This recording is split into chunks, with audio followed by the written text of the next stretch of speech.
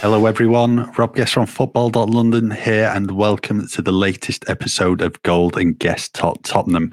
We're back after a 2-week break. I think we were due to have one last week, but Alistair unfortunately had a bout of COVID, so was unavailable for a large part of last week. So first of all, Ali, how are you feeling now? 100% getting there?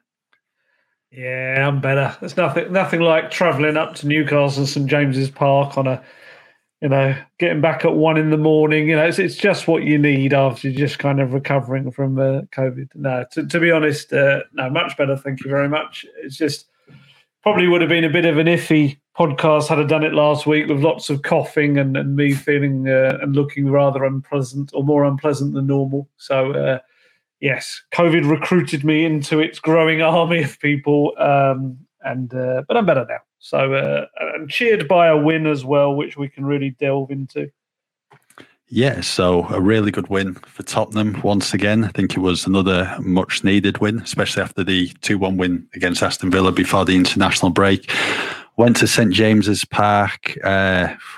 Very electric atmosphere there yesterday following their recent takeover. I think everyone was probably expecting Newcastle to start off the new tenure with 3 points, especially when ahead of the game there was all the talk of 2 positive COVID tests in the Tottenham camp, what in the end turned out to be false positives, thankfully. And Spurs did get 3 points despite falling behind after 2 minutes to Callum Wilson's goal. So I think before we talk all the game and reflect on what was an important win, I think it's probably only right to discuss what happened in the first half, in the final 5 minutes or so of that, with unfortunately one Newcastle fan taken ill in the stand.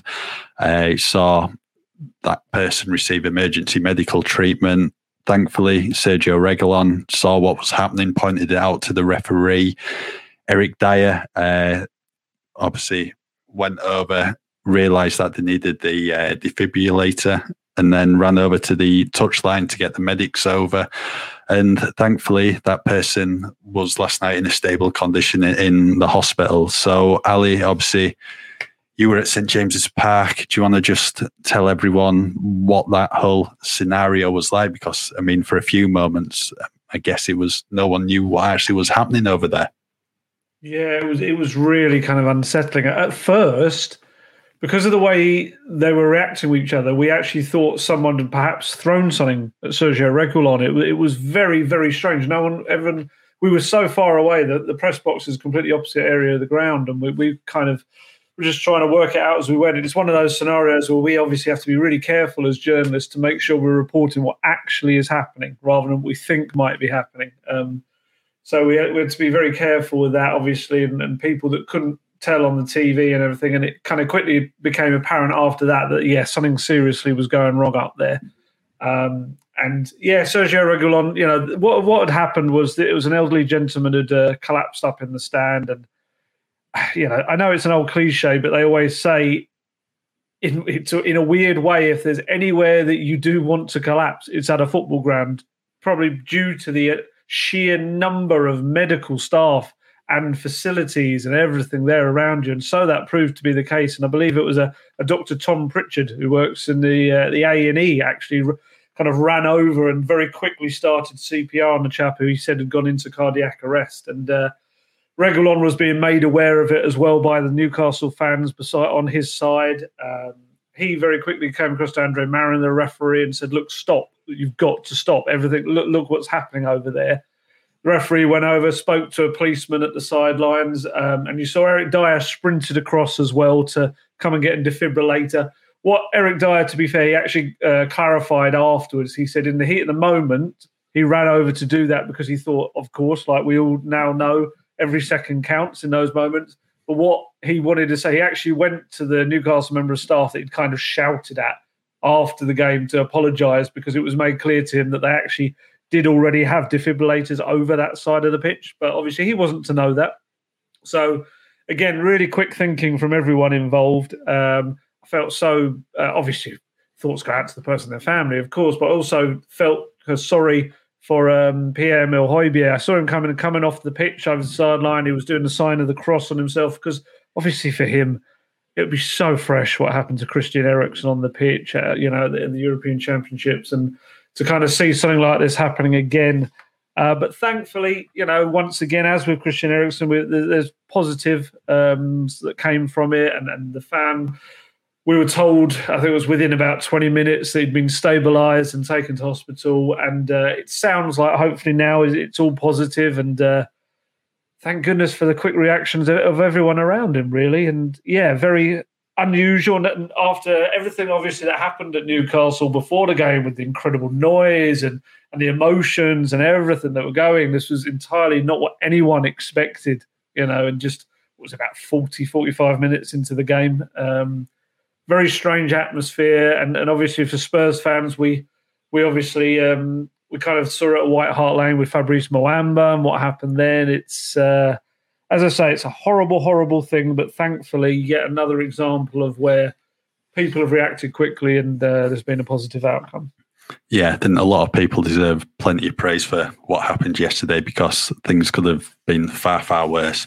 So anyway, let's get on to the game. What was another much-needed win for Nuno Espirito Santo and Tottenham. As we mentioned, it was such a good atmosphere inside St James's yesterday. One that they're probably not seen on Tyneside for 14 years or so in Mike Ashley's reign. But that all changed. I think everyone's expecting the good times to come back to Newcastle United after so long without them in recent years. And I think for Tottenham, it was so important how he started the game yesterday, because Newcastle were always going to start on the front foot with everyone behind them. And then I think probably people expected it. Callum Wilson getting ahead of Christian Romero to head Newcastle in front after 2 minutes. I think when it's like that, Newcastle could have probably pushed on and maybe got another one with the bounce of the new owners and everyone behind them. But Tottenham, after that, probably a bit of a sloppy 10, 15 minutes so when they weren't at the best. I think they recovered well after that and managed it really well. I think in that situation, it's about playing the game, not the occasion, and handled it really well from then on, and deservedly came out with all 3 points. I think the scoreline 3-2 makes it look a lot closer than it actually was. Certainly looks a bit more respectable towards Newcastle, but Spurs fully deserved that 3 points, and they had a couple of openings in the second half where if the final ball was a lot better, they could have made it 4 or potentially 5. What did you make of the performance overall then, Ali? Yeah, it was completely the wrong start. It was like, the Newcastle. It was so noisy for someone having just recovered from COVID and with a banging headache and stuff like that. It was probably exactly what I didn't need or Tottenham needed. I mean, they did this massive banner at the bottom on one of the stands. It was like, because this is a mighty town built upon a solid ground, and everything they tried so hard to kill, we will rebuild. And I think that was it was almost as much about Mike Ashley going than the new people coming in.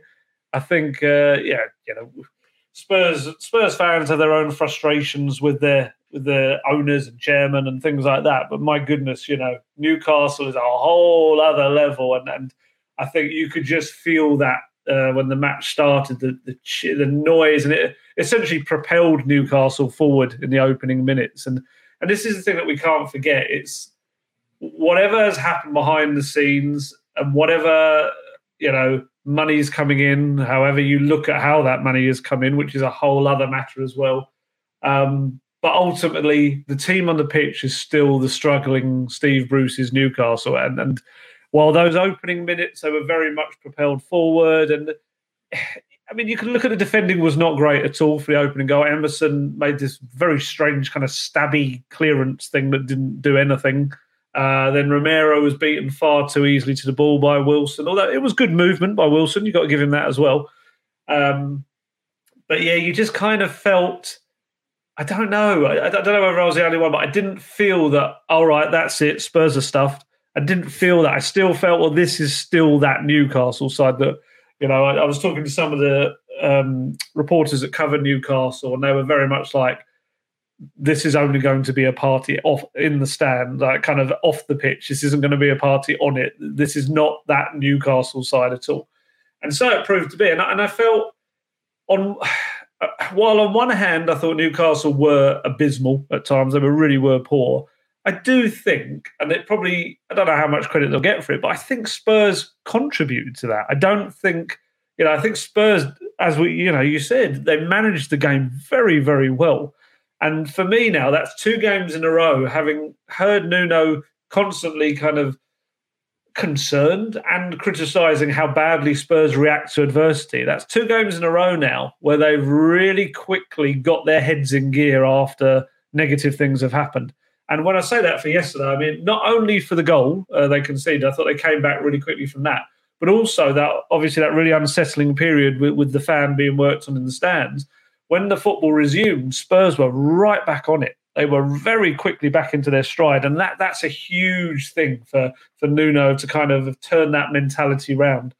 And they played really well. I think there were some kind of key performances in there. I thought Tongi Ndombele was excellent. I'm told, I've got to check it out, but I'm told he covered more yards on the pitch than any other player. And that looked to be the case for me. Certainly was everywhere. That number 10 role, it does suit him. It does suit him. It kind of does take some of the defensive responsibility off of him, but he's the kind of guy that still kind of tracks back as well, which is great because it's something that he has been criticised for not doing. But, what's his name? John Joe Shelby's first yellow card was fouling Tongi Ndombele, who had come back to help out Sergio Reguilon. And Ndombele's goal was terrific. On first look, I actually thought he curled it in the bottom corner, but when you kind of watch it back, you realise it's like a really flat kind of punch of a hit. It's a really, really nice shot. Second goal, obviously, Harry Kane, well onside. It's one of those where even he didn't think he was onside, but you watch it back and he was so far onside, it wasn't even a close call. And that was great for him. Great for him to kind of get back among the goals and especially his first Premier League goal. Lovely ball from Højbjerg, which I don't think people are probably talking about enough. And then the third goal was exactly what we've been waiting for. That's the Tottenham Hotspur kind of. It wasn't about a long ball over the top. It wasn't about a quick counter or anything like that. It was just purely a really good move. And again, Tongi at the heart of it with Lucas as well. And yeah, Harry Kane, watch his pass across the Son. It's like a no-look pass and the weight on it is perfect. And like you say, Eric Dyer's weird kneed-in own goal at the end was like, it made the scoreline look like something completely different, a different game. Spurs managed it to a T. Even after that own goal, they were just playing the ball around. If they'd wanted to, they probably could have gone in the box and scored more, but they just kind of kept the ball on the flanks and just kept it away from Newcastle. And this was much, much better from Tottenham and from Nuno as well. I think as well, probably conceding after 2 minutes, obviously you don't want to do it, but maybe it helps Spurs because then you've got to come out and play. I know a lot of people were saying prior to the first international break that Tottenham weren't doing enough in the final third and scoring from open play. I think it was 3 goals they'd scored in the first 3 games, but conceding early means you've got to come out and play, and that's what they did. And to be honest, you better conceding after 2 minutes rather than in the final 2 minutes of the game. But I thought Spurs played some. Yeah, very wise. It's true. It's true. I thought Spurs played some really good stuff yesterday. I just thought at times, I thought the final pass was lacking. I think there was occasion in the second half where Kane would have been clean through. There was a huge gap for Lucas to hit, but I think he just took an extra touch and then in the end decided to play Son in, who was offside. There was then the one where Højbjerg could have released Kane. He didn't. So I think there's plenty of positives to take going forward. So it's going to be a tough run of games coming up now. You've got obviously West Ham away at the weekend, Manchester United at home. I mean, you don't know what you're going to get with United at the moment. Then Everton away, start of November. So another important win, another good performance can keep on building from there, keep building that momentum, just keep pushing on. I think he's 4 points from the top now in the Premier League, maybe a point off Champions League. This is the thing, isn't it? It's like, if I'm Nuno Espirito Santo, I'm taking all the criticism that I've had, and I'm just saying, look at that league table. I know we're early days, but 4 points off the top. Everyone else, all these other teams getting all of this praise. Spurs have won 5 out of their 8 games, which is more than 16 other teams in the division. They're in 5th place. They're above the likes of Man United, West Ham, Leicester, who all finished above them last season. And yeah, of course, there's no getting away from those 3 derbies were terrible. They were really, really awful. But other than that, he's trying to build something. And honestly, I mean, actually, I'm going to talk about it in a minute. I just wanted to ask you one question before I let you kind of pass it over to me. What did you make of Skip and Højbjerg yesterday? Nuno picked them out afterwards as saying how kind of important they were as a foundation for the attacking players. Did you feel that? 100%. I didn't watch the match live. I avoided all notifications, everything. Watched the full 90 minutes back. And yeah, I thought Skip was fantastic yesterday. To be honest, I know we've said it in the past few podcasts, it was just so strange that he wasn't in the starting lineup against Chelsea and then Arsenal. And looking weird decision. I know. I mean, people can point out that he doesn't do much in terms of goals and assists, but what you can say about him is when he's not in the team, you notice it. And he unlocks Højbjerg completely. Yeah. Højbjerg is a different player with Skip in the team. Yeah, and Skip defensively did some brilliant tackles. I think he did a really good slide tackle on the edge of the Tottenham area when one of the Newcastle players looked like they were going to get in a good position. A couple of really good interceptions. He's been fantastic this season, and I think that's your first choice midfield pairing. Now, those two, I just don't think you can drop them. And as you said, with Skip in there, it allows Højbjerg to be, more of a box-to-box midfielder rather than what we saw last season when he was probably more of a defensive midfielder. Because at the Euros, he contributed really well for Denmark in an attacking sense. That he was top of the assists at one point. I can't remember if he did actually come out on top overall following the tournament, but there's a lot to Pierre-Emile Højbjerg's game, and we've seen that so far this season. The goal against Aston Villa, the assist.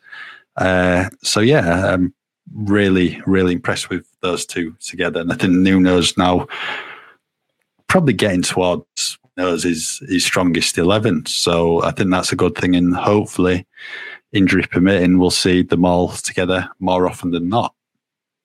Yeah, I think so. I think you've nailed it there. I think he is getting much, much closer to that, knowing what is. I mean, well, he said, to be fair, he said before the game that he wanted to start the same 11 that started against Aston Villa. But at that point, he didn't believe he could because of obviously the two false positives that, well, we know now they were false positives. But, that just kind of brings me on to my next point for Nuno.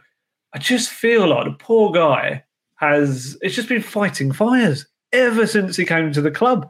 I just can't think of, I mean, you look at Steve Bruce, who looks like a guy that's had to do kind of similar stuff at Newcastle, but for Nuno at Spurs, he's only been here since, July, and he just had so much go wrong.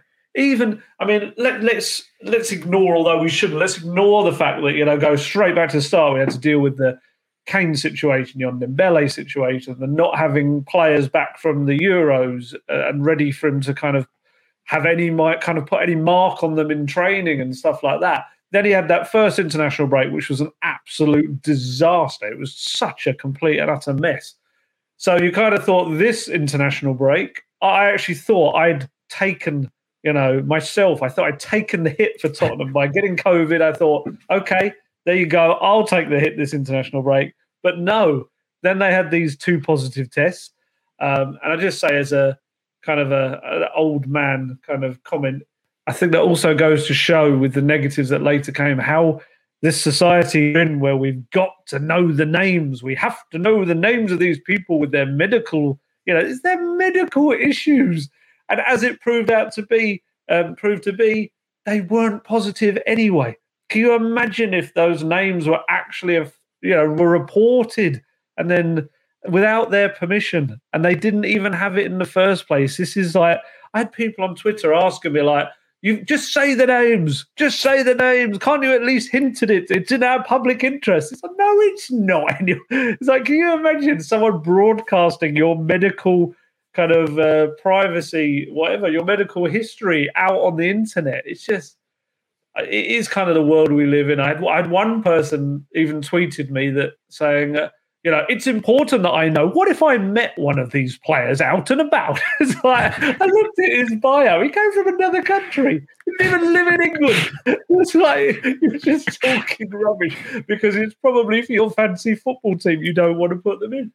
Excuse me. But yeah, I just think that was just one of those little important moments maybe to, I mean, of course it won't make any difference. The next time it happens, people will say it again. But I just felt that just shows how, I mean, to be honest, to have 2 false positives as well with 2 different players, even that alone was kind of, what are the chances of that? But very much the club said, they went through all the protocols, they retested them. Like, I think it was the Thursday they both had a positive, and then on the Friday did a retest, the Saturday did a retest, and they just kept coming back negative after that. Which, for Nuno was a rare kind of a good twist of fate for him, a bit of a turn of luck. And even on the day itself, in the early, people might not be aware of this unless they've read my talking points, in the early hours of Sunday morning ahead of the game, Nuno's longtime kind of right-hand man, Ian Cathro, became a father for the first time. His wife went to labour and had their first child. And so Nuno lost the guy who stands alongside him, his collaborator, his tactics man, the guy that he bounces all of his ideas off and everything during the game. So he lost him for the match. And then obviously Tottenham go to a Newcastle side that are completely, transformed in terms of morale because of everything that happened. It's just like the poor bloke. I do feel sorry for him. He gets criticism, and some fans, as with all managers, probably will never ever take to him. They'll just decide that he's not the one they want. But I do feel like the guy has had to come in and put out so many fires. And I just hope now that with this kind of, maybe not 11, maybe there's still some little tweaks to be made to it, but certainly the core of this Tottenham team now is starting to kind of get what he wants. He's starting to trust them. And hopefully, it's a big match against West Ham. That's a real kind of a crunch one, I think, to see where they go forward from this. But I can't argue. He's getting, on the whole, the results. 5 wins from 8 is, it's pretty good, isn't it? When you think about it, I mean, very rare you're going to get someone in the Premier League now who's going to win all 8 of the first games or 7 of them. It's so competitive now, the Premier League. You could lose against anyone. I think the one problem he's had is the manner of the defeats, just big defeats against Crystal Palace, Chelsea and Arsenal. But past 2 Premier League games, they've bounced back. So there's plenty of positives to take going forward. I mean, I've got to do something on this later for the website about his strongest 11. I mean, you've just alluded to it now. We'll go over it. I think he's pretty much there in terms of his strongest 11. I think there's probably 2 positions maybe what could change. But, well, in goal, I don't think there's any question. It's Hugo Lloris. Yeah. Right back, I think that's one of the positions what could potentially change at the moment. What did you think of Emerson yesterday? Started slowly, but that's probably understandable given he only played early hours of Friday morning for Brazil. Yeah. I think he grew into the game and got a lot better. A bit of a mixed bag, to be honest. But I mean, big call from Nuno to put his South American players straight into the team. Jet lagged as well, I'd imagine. because I think many probably expected him to rest them given the quick turnaround. I thought Emerson did all right, especially as the game wore on. I think obviously not as good as his Villa performance, but I thought some positives there. He grew into it. He had an absolute horror show, really, to start off. He was very much chasing his tail. He looked like a jet-lagged player who'd been told, you're playing again. And it was like, okay. But I think he's got quite a bit of character. I think you can tell that about him already. He's not a guy that gives up. He keeps on running, keeps on pushing forward. There's still technically little bits and pieces that he's got to work on. He's young. He's only 22. I'll be intrigued to see how the battle with Japhet Tanganga does go. You know, Japhet's got to take every chance he gets. Because at the moment, I'm not seeing lots more from an attacking sense from Emerson. And that's the thing that really is meant to set him apart maybe from Tanganga. So if I was Japhet Tanganga, I'd probably be looking at that and thinking, okay, he's not the complete different right back to me that I think maybe I was expecting and all of that. So I can have a proper fair fight with him. But yeah, there's more to come from Emerson. I think we very quickly judge people, don't we? We've got to obviously understand he's come into a very different league and he's only played a handful of games. So yeah, he could make that right spot his own right back spot. But yeah, another big lesson I think yesterday for him. Centre backs, I think obviously Christian Romero is an automatic starter now. I think that's been made clear over the past few games. Again, I thought he should have done a lot better for their first goal. He was just caught ball watching, wasn't he? But as you said earlier, it was good movement from Callum Wilson. I think you've got to give him credit there. But in Romero and Dyer are the Nuno's two preferred players in that centre-back partnership. The one thing with Dyer, for me, what lets him down is just the odd moments in the games, isn't it? Very odd moments. Thing what lets him down. Obviously, the own goal yesterday. There's always good with Dyer at the back, but there's also a couple of mad moments what probably, ruin it a bit for him. I just think he needs to find his consistency more. Do you see those two as the centre-back pairing then? They probably are at the moment. It's a tough one. I mean, you look at it both ways. Davinson Sanchez had a really good start to the season. Arguably, probably the best defender Spurs had at the start of the season. I've always felt that Joe Rodon's been treated a bit harshly. I don't think he's ever done anything particularly wrong, but finds himself probably fourth choice centre back right now. It was a really funny performance from Dyer and Romero. They both kind of mirrored each other's performances in that Romero had I felt a poor start to the game. He was all over the place. So there's a few lunges. He's got this thing about at one moment he can look incredibly composed and really kind of bossing the back line. And in the next moment, he kind of feels he has to be almost too aggressive and he lunges into a challenge, which then leaves loads of space behind him if he messes it up. I think we saw him do that against Villa, didn't we? And he did a few of those again at St James's Park. And there was one moment, Eric Dyer was screaming at him it's almost to stay away because Romero was kind of coming across, I think, to almost help cover with Dyer. And Dyer was just like, no, stay over because you're leaving like a huge gap behind you. And so it proved to be. I think Spurs just happened to get away with it. But then Romero, I actually felt kind of grew into the game after that. A bit like Emerson, they worked out what they were dealing with Newcastle. And to be honest, without being too blunt, it wasn't a lot. They weren't really, St Maximin is a little bit like, not in terms of style of play, but in terms of end product, a little bit like Adama Traore for me, in that there's a lot of great build-up stuff. There's a lot of, this guy's a threat. How do we deal with him? He's going to get past us. But it's just what happens at the end of it. There's not always that kind of end product. And I think Spurs did find that with him. And then Dyer was like the flip side. I felt he was doing really well in my player ratings. He was kind of heading towards a 7. He'd had a solid game. He looked good. He dealt with much of what comes in the way. Look, he's not the fastest defender in the world. And if you are going to put him up against people that can get past him, of course they are. And that's probably the issue for 85% of centre-backs. They are going to have that. But like you say, just silly little decisions that he makes sometimes, which just blot his copybook for what would be a decent performance. And the free kick he gave away for the own goal was daft. There was no need to kind of go in for that challenge. There was no danger whatsoever for what I can't remember, was it Joe Linton? I was trying to remember who he brought down, but there was just no real danger of what was happening. And then under no pressure whatsoever to kind of essentially knee the ball into your own net, not even from close range either. It was an incredible finish with his knee.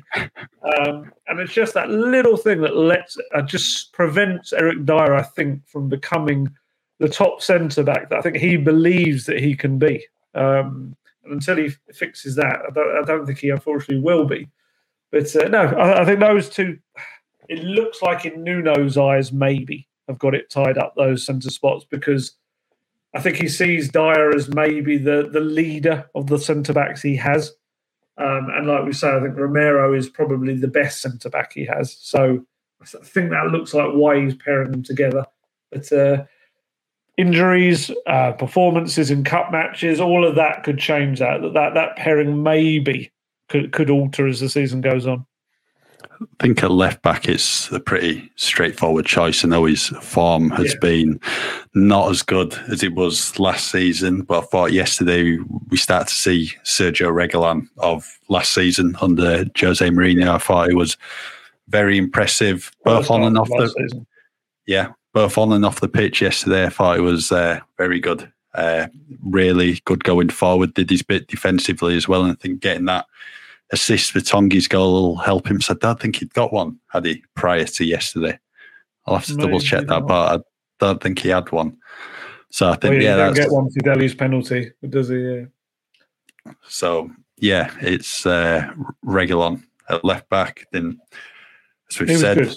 He was very good. He was very good. I think the one thing for Sergio Reguilón is he's got so much about him going forward. I mean, the touch to take the Eric Dyer's ball down for Tongi's goal. If you haven't seen that, watch it again. The touch is so good to bring it down. And he's got that pace and he's got the ability to motor past someone.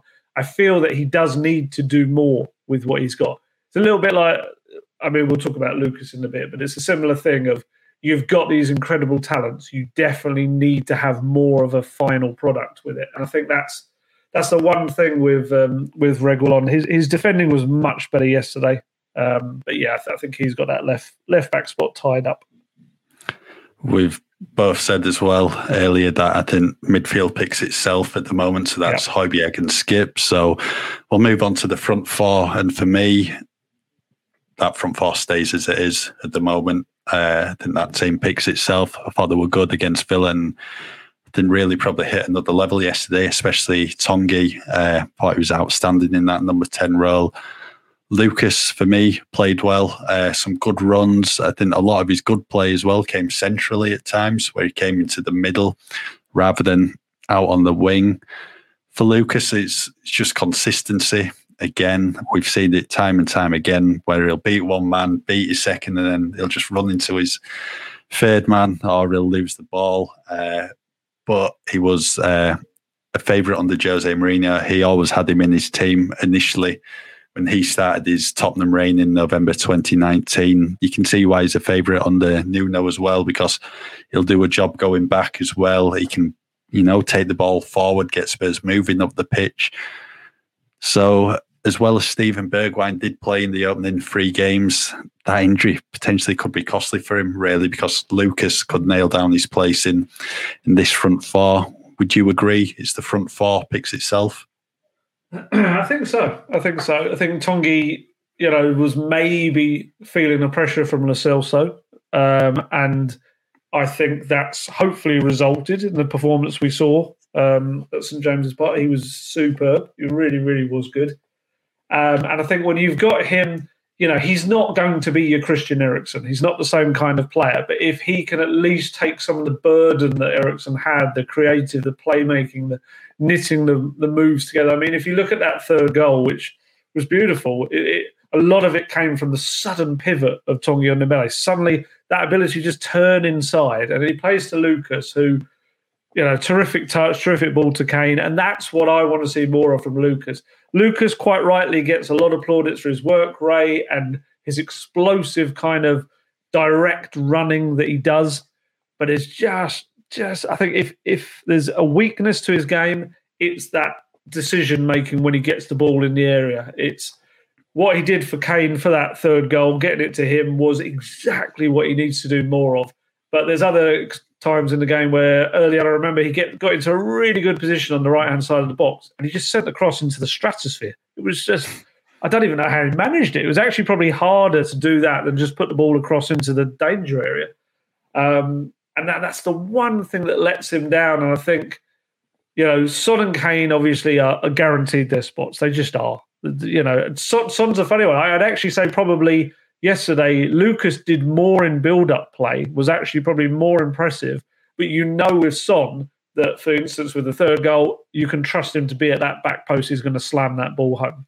And that's what you just get. He's just got that extra quality in the final third. And I think Lucas at the moment very much has got that spot tied up, I think. But there's definitely scope for the likes of Bergwijn. He'll get minutes in the European matches coming up in Vitesse.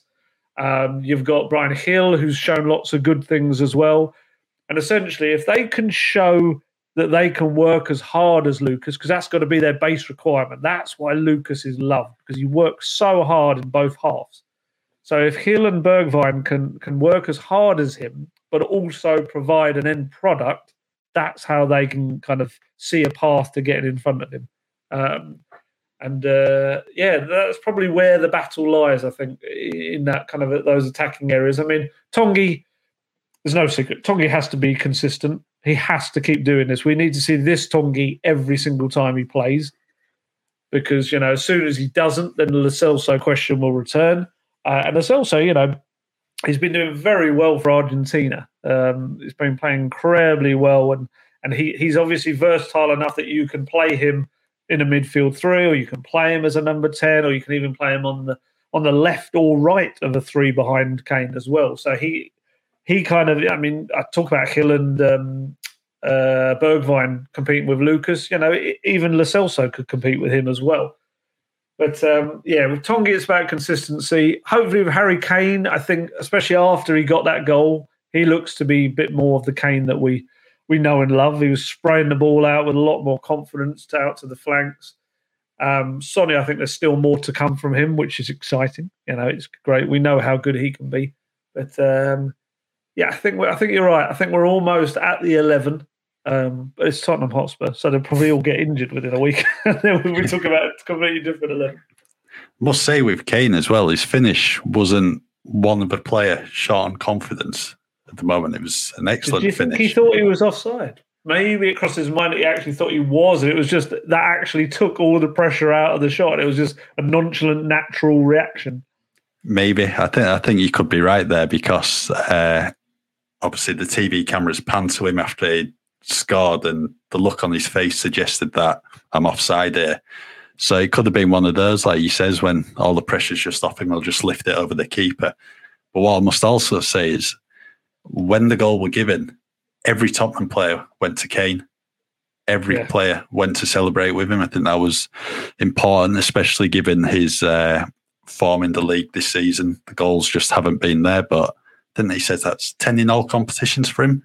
So I mean, he's been written off already. Only Harry Kane could be having a bad season, and he's already in double figures. It's just mad, isn't it? But hopefully this is the first of many. You know what Kane's like. I think once he gets one, he gets on the roll at the moment, and hopefully there'll be a goal or two at the London Stadium on Sunday. Then we'll move ahead now to what's next for Tottenham. And Thursday, the Europa Conference League returns. Tottenham are away at Vitesse Arnhem in Holland. I mean, this is a game where Nuno could potentially just name a brand new 11 after not making any changes yesterday. Yeah. Rob Guest is on the road to Tirana, aren't you? You are heading out to the Netherlands. You are complying with all of their very strict COVID rules, which is going to see you tested almost every day, I think. Every day, yeah. And that's the irony, isn't it? The irony is that I've now had it, so I can go into these scenarios and certainly for at least 6 months not having to worry about any tests, not worry about them, but know that it's very unlikely I'm getting anything back. Whereas you're going to be put through the ringer, I think, in the Netherlands. But it'll be an interesting match for you. I do think that this is. Some people, probably won't have any interest in it, and they'll only be looking towards West Ham. But for me, and I'm hoping for you out there as well, when you head off to Arnhem, that you're going to see a lot of players trying to desperately make their point. And I think that's, as a journalist, I think that's also can be really interesting to cover.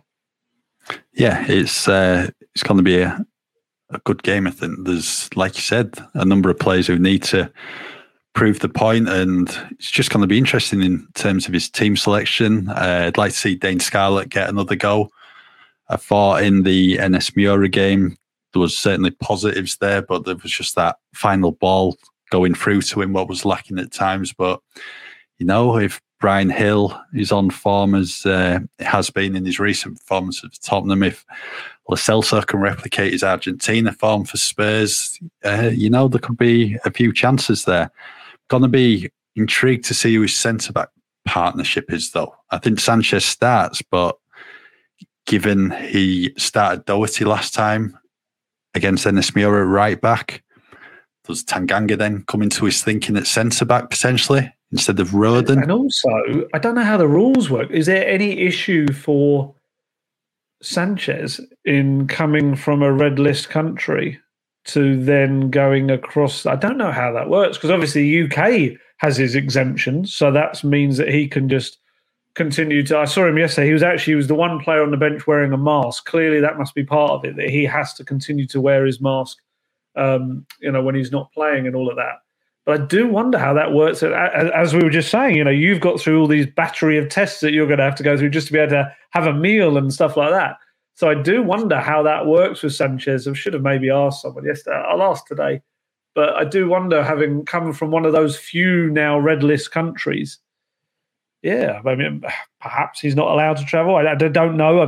Before people go out, but Alistair Gold reveals, I'm not revealing anything. I genuinely do not know. You'd imagine Sanchez and Roden would be the pairing, but like you say, it's a funny one. You could name a whole different 11. I personally, do you remember when they went to Pesos and Ian Cathro remained back in England and trained essentially the starting 11 for Wolves, I think it was? I personally would probably do that again. I'd say just get the team ready for West Ham, give them a whole week to prepare. Obviously, there's a little danger element to it in that, let's say you have got Scarlett up front, then you're not taking Kane as your insurance policy. But maybe you just look at this game and say, well, if the players themselves can't do it unpicked, then we just take the hit in this one game, and then we do get a draw or a loss or something. Because I just think the West Ham game is so much more important. And let's be honest, Mrs. Cathro as well, having just had a baby, she'd probably be far happier to have Ian Cathro around in the UK for the next week as well. I mean, he may have paternity leave. I don't know how it works at football clubs. But yeah, I would completely change that 11 myself. I would. I'm not always a massive fan of that, but I think he needs to this week. Well, I think if you went with Bellini in goal, Doherty or Tanganga at right back, Roden and Sanchez as his centre-backs, Ben Davies left back, Winks and Lo Celso in midfield, with then a front four of Bergwijn, Dele, Brian Hill and Dane Scarlett. I think that's a good 11 on paper. It is. Yeah, it is. I mean, but we've said that before in Europe. Yeah. I mean, there might not be as many options on the bench if you're going to leave the 11 from Newcastle at home, but that's still a good enough team to get a result in Europe. So that's what I'd go with. I'd just change everyone. I think the ones on the bench yesterday need to play, and then Joe Roden, Dane Scarlett, who weren't included, they should come in to the thinking as well. So for that one, yeah, I would change the 11. What I must say as well, whilst we're on Vitesse, if you are planning on going to the game, do make sure you read on the Tottenham website about all the travel things you need to do in regards to testing. You need to fill out documents to actually get out of the country. You need to do, well, I'm down to do a test in Amsterdam when I land, and that will give you then like basically a 24-hour pass so you can go into restaurants and sporting events, etc. Then got another one to do in Arnhem on the Thursday before the game to get into the game. And then I think flying home should be pretty smooth sailing, hopefully. So yeah, if you are planning on going over, do check beforehand. You don't want to get to the airport and they turn you away. Yes, wise words from Robert Guest there, our international ambassador. International relations between the Netherlands and the United Kingdom have never been as strong because Robert Guest is being sent over there as an envoy. No, it should be good. Honestly, I am jealous. I think you'll. You know, it's a football country, the Netherlands. They love it. I know a lot of Dutch people, and they absolutely adore their football, and they play good football as well. You know, you should have a decent technical level from the Vitesse players. It's not going to be a game that Spurs can just write off as an easy one at all. However, if that 11, you know, the shadow 11, we could call it, if they can't do the job, then I always think that says more about Tottenham or them than anything else. And then following the Vitesse game on Thursday, it is another London derby on Sunday against West Ham.